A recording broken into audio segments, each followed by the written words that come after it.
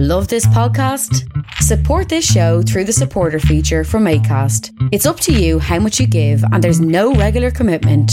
Just hit the link in the show description to support now.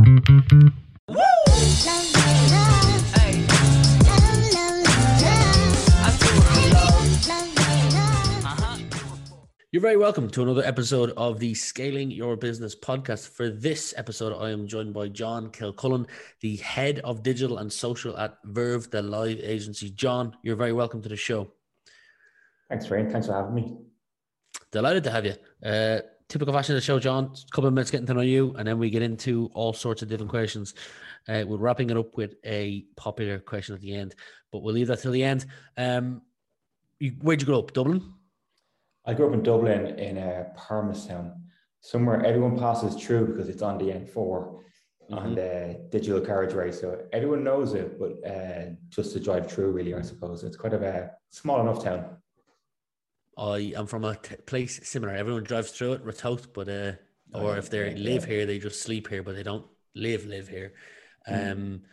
What was life like growing up there? Any favourite stand-up memories? Any hobbies? Just even Halloween, just the noise of the fireworks lately. Looking for bonfire wood, it's all kind of coming back. But no, grew up in the 80s, so as you can imagine, big housing estate, lots of families, lots of people, a lot of people the same age. So just overwhelming memory of playing a lot of football on the street, up to no good, climbing trees, messing, dossing. Just general good Dublin childhood, happy times, but a lot of people my age growing up at the same age. So it was full on, but great crack. Nice.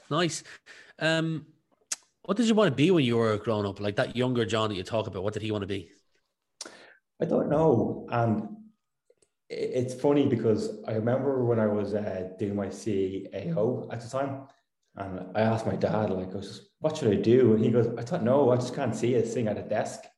I was quite a high energy child, to put it lightly.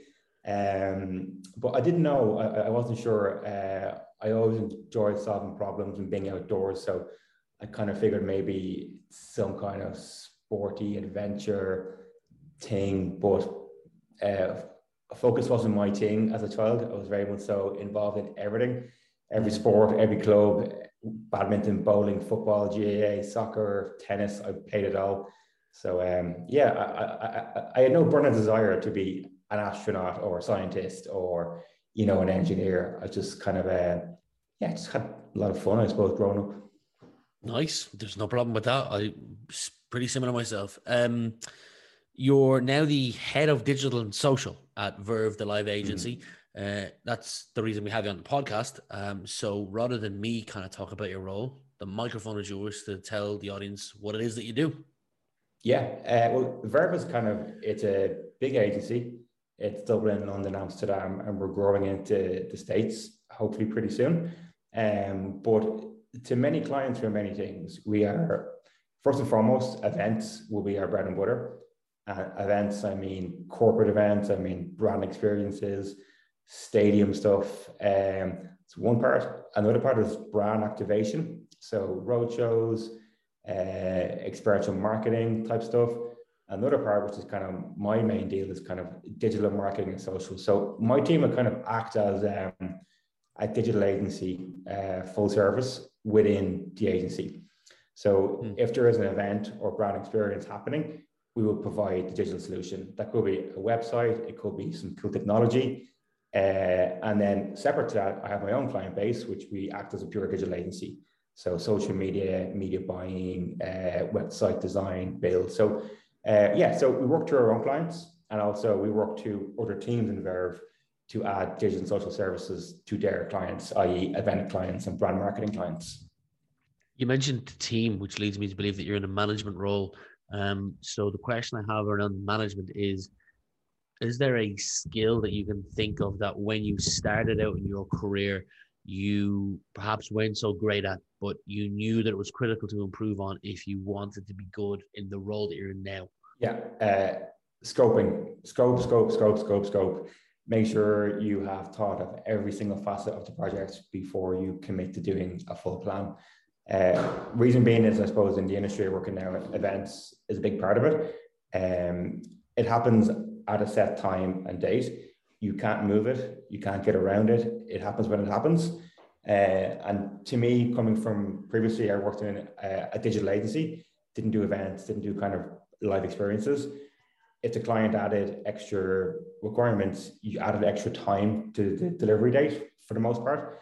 But in Verve, you're very much so stuck to when that date is. So when I started in Verve, I would have been very much so, yeah, take a brief, should be fine, you know, and then just crack on.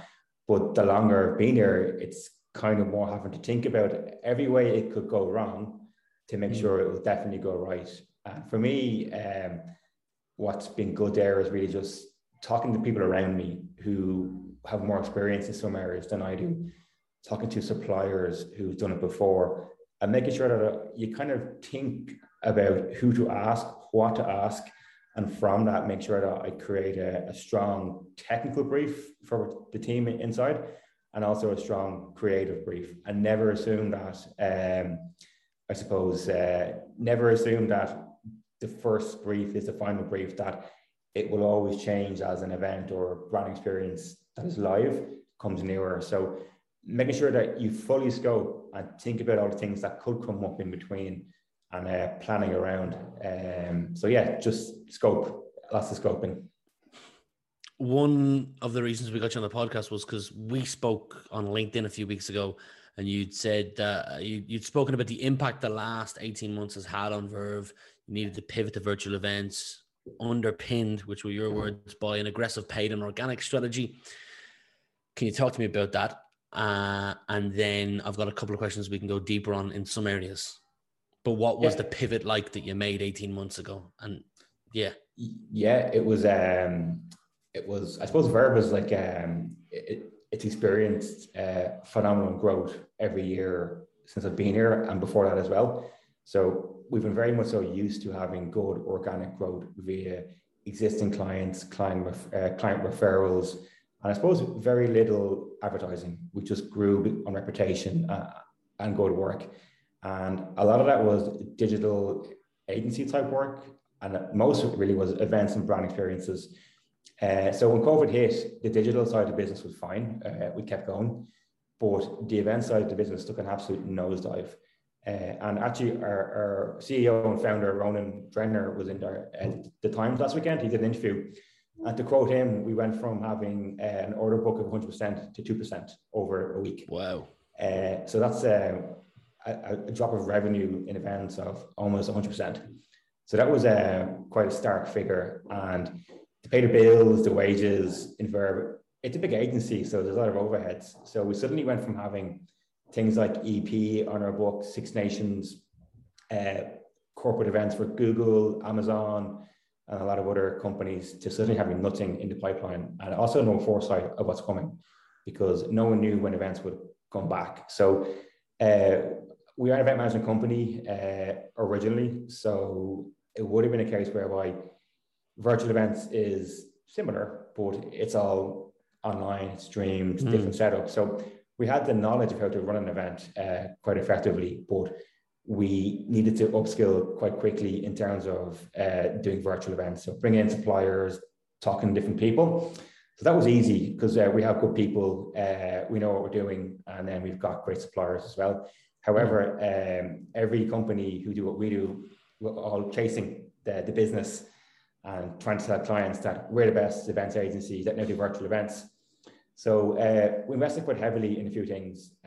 One was just time in learning everything we could about virtual events. Two was we wrote a white paper about how to do virtual events, how to run them, best practices, good case studies. The reason being is that on Google Trends, the word virtual event does this and then this. So there's a massive leap in terms of search queries for virtual events. So we kind of thought, let's just put it out there. Let's create a landing page that talks about virtual events, how they work. And it's not private. It's not gated whereby you have to give us an email to get free information. we just put it out there and let anyone from competitors to clients look at it. Reason is that it kind of put us at the forefront of being, I suppose, a thought leader and someone in the industry who very much so could help clients get up and running ASAP with virtual events. It went really well. We did a webinar with Dublin Chamber, with myself and a couple of people. We called it the Virtual Events Webinar. We got a lot of big companies in Dublin tuning in. So that was all just outreach with PR we did internally. And then secondly, we put a lot of money around AdWords, whereby we outbid everyone on virtual events for 3 months to make sure that when any client or any person in the industry put in the word virtual event Dublin, virtual event agency, we were top consistently every time. Very, very well ran financially. So we had deep reserves to kind of fall back on. So we had the resources to put money behind media ASAP. And it meant that we got a lot of leads from people like Google, Microsoft, got Amazon, new client. Just they all came to us fairly quickly with queries of how do I do it? How does it work? You know, can you live stream? Can we bring in green screen? So suddenly, with the white paper out there, a lot of one-to-one outreach as well with our clients, and also owning the top spot on Google with a paid media strategy meant that we got a lot of leads in very, very quickly. I mentioned before, we didn't put much love into Google AdWords before COVID. We just grew organically really well with a small bit of advertising in print and a bit of display here and there, but we hadn't got a choice. We knew people were Googling virtual events, but it was just putting in place a strategy to make sure that we were top of the page every time for every result. I think we had a top of page result of something like 80%. So we very much so took the market over for a few months.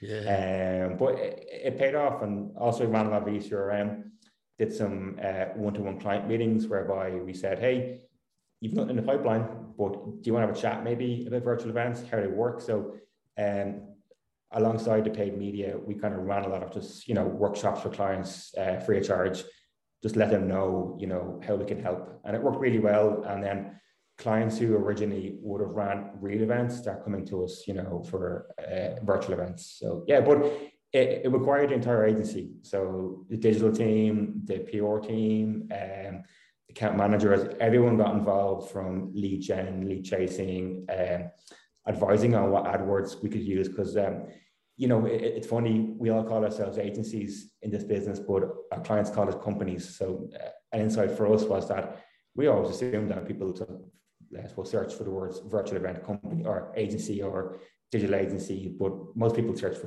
the word company, which is kind of an interesting insight. But yeah, and a lot of SEM rush, a lot of daily analytics, and also we hired a dedicated paid media manager around COVID, because we knew that we had the money to spend, but also very much so we saw this as a way out of COVID to, spend away with advertising to generate leads on the back of the, I suppose, existing client referrals. But yeah, so I suppose just to wrap up your question, we went from having the worst year ever to potentially having the best year ever. So our growth in 2019 was record, and our growth this year will be on par. So we haven't done a real event this year, and we're looking like we're going to do our best year ever. So it's been good. Wow. So it's been a crazy turnaround, but it took a lot of people and a lot of pain along the way as well. For a couple of months there, we're kind of staring at the abyss, thinking, like, what's going to happen? But luckily, we've got good people, and we had good financial reserves to kind of fall back on. Very interesting. You spent the first half of your chat there talking about the pivot, and then the latter half to me was talking about what you did to attain new clients, SEMrush, Google Analytics. You briefly touched on the attain part, attaining current clients, and I think his name, you said it was Ronan, did an article where you went from 100% to 2%, but I imagine, like, within the first couple of weeks, you kind of looked at your current book of clients and go, what can we do here? Even if it's just like pro bono to keep them on the book so that when it does come back, is there anything you can tell me about what you guys did to attain your current book of clients so that they didn't completely disappear, so that when the world had come back, you can kickstart off from where you left? Yeah, we had our head of events, our MD, all of our senior staff on the phone, ringing up brand managers, senior client managers, asking them, do you require any virtual event services? Do you want to have a chat about how they could work? What are your plans for your Q4 launch? So we knew these people had stuff to do. If you're, say, I don't know, if you're like a Fáilte Ireland, who are one of our early clients with virtual events, they had to get out there and do an event to talk about COVID and the industry and tourism. So we said, we actually built a green screen studio in our office for that event. Wow. So we said, we'll host, you guys come in, we'll set it up. We probably came in, probably came in quite reasonable cost-wise, because it was one of our first big virtual events. So we're just kind of getting them, I suppose, getting clients in and getting them used to what we can do. Yeah. But very much so, we will be your guide and we will help as much as you can if you come to us with the business. So it was, I suppose, putting it out there that we're available to help. And a lot of, I suppose, a lot of outreach, a lot of just knocking on doors to say, do you need anything in the meantime? That event that was in real life, does that have to happen as a virtual event? So I suppose a lot of just old school picking up the phone and just asking people, how are you? How are you getting on? Do you want to chat to us about virtual events? So just kind of, I suppose looking out for clients. So in Verve, we have a thing where we're always all in. If a client comes with a deadline that's crazy, we'll just get it done. So that kind of mentality was very much so. It's about helping the people as much as it is the business. So we're very much so all about making sure that people who are our clients make sure that they do a good job because we help them and vice versa. And now that you think of the position you're in now, having gone through a lot of that, and you're looking at 2022, is there anything you can think that companies out there, not Verve, but other companies, could do to up their game when they're looking at their digital strategy for, Q1 to Q4 2022? Something that you think other companies like perhaps overlooked that could cost them revenue, that if they were to pay attention to in 2022, it could increase their bottom line revenue? Yeah, absolutely. Every day we look at our analytics, look at our AdWords, look at our lead gen, look at what kind of leads we get. It's daily, and even every hour at times. If we get a lead into the website, the first thing I ask Simon, who's our paid media guy, was that an ad? Was it organic? Was it a phone call? Was it a form? Was it an email? So we're constantly looking at where business comes in, and it's something that previously we didn't do enough of, because we just grew organically via, I suppose, just reputation kind of got us a lot of growth. But during COVID, it really focused us in on effective paid media to make sure that we're constantly pinching every penny. Every CTA is fine-tuned to make sure it hits the right audience. Our SEO was looked at almost weekly. Our AdWords was daily, whereby we find out what pages are getting most traffic. Why is that today? Why wasn't it yesterday? So it's very much so, if your business relies on lead generation, never turn off. And I suppose in Verve, we've gone through, since I started, 3 websites in terms of full redesign and full launch. Oh. The first 2 we built and just put it out there. It's great. Everyone loves it. The third time we launched was about 6 months ago. Brand new design, brand new CMS, built from the ground up. And we kind of treated it as a never finished project, whereby it's constantly being updated, always being tweaked. Landing pages have been changed every few weeks to make sure that they're converting. Because with virtual events, our clients are, say with COVID, our clients are still at home. They're not coming in for coffee. We're not meeting them at events. We're not networking as much as we used to. So our shop window is very much through our website. So we kind of treat it as a never-ending, ongoing project that needs constant optimization and fine-tuning. And it's something that I would say to any business owner or any head of digital, never think that your site's finished. It's never finished, because it can always do better or work harder or be improved. Is there a tool that you use day to day that you can't live without? I suppose from a B2B point of view, it will be SEMrush and just the AdWords dashboard and analytics.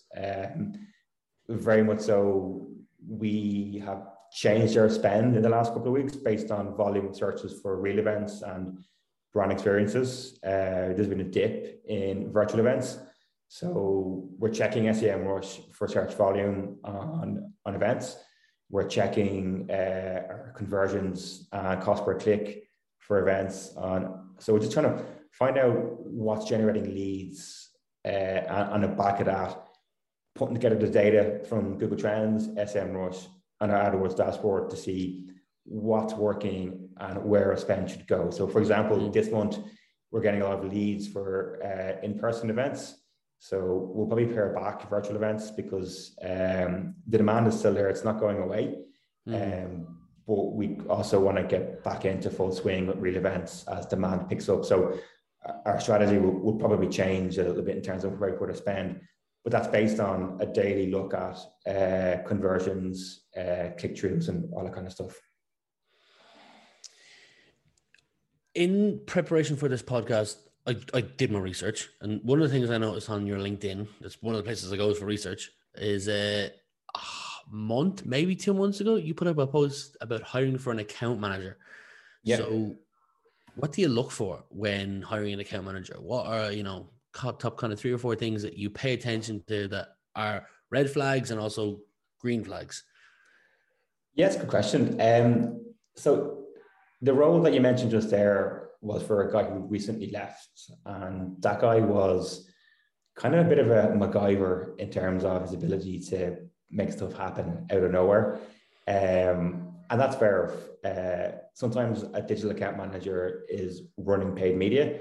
Another time they're at an event with 15 VR headsets, making them work for a Coca-Cola brand experience, for example. So in that sense, for that role, it was very much so about a person being very resourceful, a quick thinker, maybe has experience outside of agencies, potentially in a kind of, a hands-on role, could be retail, could be anything really, because it says to me that they've experienced problem solving, fighting fires in other industries, for example. So in that case, it's kind of an all-rounder, but someone who can think on their feet and solve problems. However, for a role that was kind of more about client management and client services and digital strategy, I'm looking for experience working with brands for more than a year. So someone who's managed a relationship, say, for a big brand, knows how these companies tick, know how to talk to people. So you've got lots of layers in big companies whereby you have to kind of, I suppose, realize that your idea might take lots of sign off internally. So someone who's used to working with a multinational and understands that decisions take longer to make, and also that the campaigns that you pitch or manage have, lots of stakeholders. Yeah, so someone who's just good at articulating ideas, good at articulating, timelines, scope of work, that kind of stuff. And someone's CV with that would typically have a degree in marketing, because they can think like a marketeer a bit better. Someone for another role is kind of more hands-on with technology. I'm not really fussed about their college education, if they have it at all. I don't care, once they can kind of get the job done and once they're kind of smart, quick thinkers. So for the strategy roles, I look for a bit of education background in marketing, a bit of experience with brand or agency. But then for the kind of more tech roles, it's just really a techie and nerd, just someone who likes technology, getting their hand dirty, can do a bit of coding, doesn't mind MailChimp, doesn't mind pulling out cables with a Raspberry Pi, just general kind of all-rounder. And also just a positive attitude. You can tell straight away in an interview whether someone's going to be good to be around, positive, So for me, it's important that no matter how busy or stressed you are, you're in this with other people. And also don't worry about being stressed because there's people around just to help. So you can generally tell if people will be good under pressure, but also good fun to be around as well, and not afraid to get their hands dirty, but also not afraid to say, listen, I need help, I'm stuck on a project. So it's kind of important to be a hard worker, but also realize that when you're too busy, you have to talk to your manager or talk to your colleagues. One of the questions I like to ask guests that come on the podcast is around secondary school, and it's if you could add a mandatory subject to the secondary school curriculum, what would it be and why? I think computer science, coding. You see a lot of jobs these days for marketing roles that require coding or HTML or Python, for example. I think just the way stuff is going, every job will have some kind of tech team involved, or if you work for a company, in some manner of speaking, you'll work with a developer, be it web, you'll work with an IT person. So I think having, I suppose, good computer science knowledge in terms of how stuff works, the principles of software engineering, coding, databases. I did it in college for 2 years and did National Cert. And I left it and did 4 years in something completely different, arts. But the 2 years I did in software, in computing, have stood to me far more than anything I did in the other course, other than go crack. I had a lot of fun in the other course. But my 2 years in computing have stood to me, even though it was 20 years ago. It's really stood to me as something that I use every day in my life, in terms of like fixing the HDMI cable to talking to developers, or designers about how to design for coding.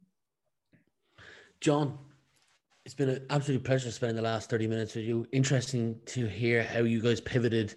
Didn't know that it went from 100% to 2%. That's shocking, but glad to see that you had the reserves to power through it, and appreciate some of the lessons you shared from the free white paper you created to, outranking people on Google Ads, to be there for a virtual event company, not agency. Another lesson learned. There's a lot to unpack in that, and I hope the listeners who've spent the last 30 minutes listening to this enjoyed it as much as I did. But for now, that's the end of the episode, and thanks again for joining me, John. Thanks, man. Appreciate it. If young Metro don't trust you, I'm gonna show you. Beautiful morning, you're the sun of my morning, babe. Nothing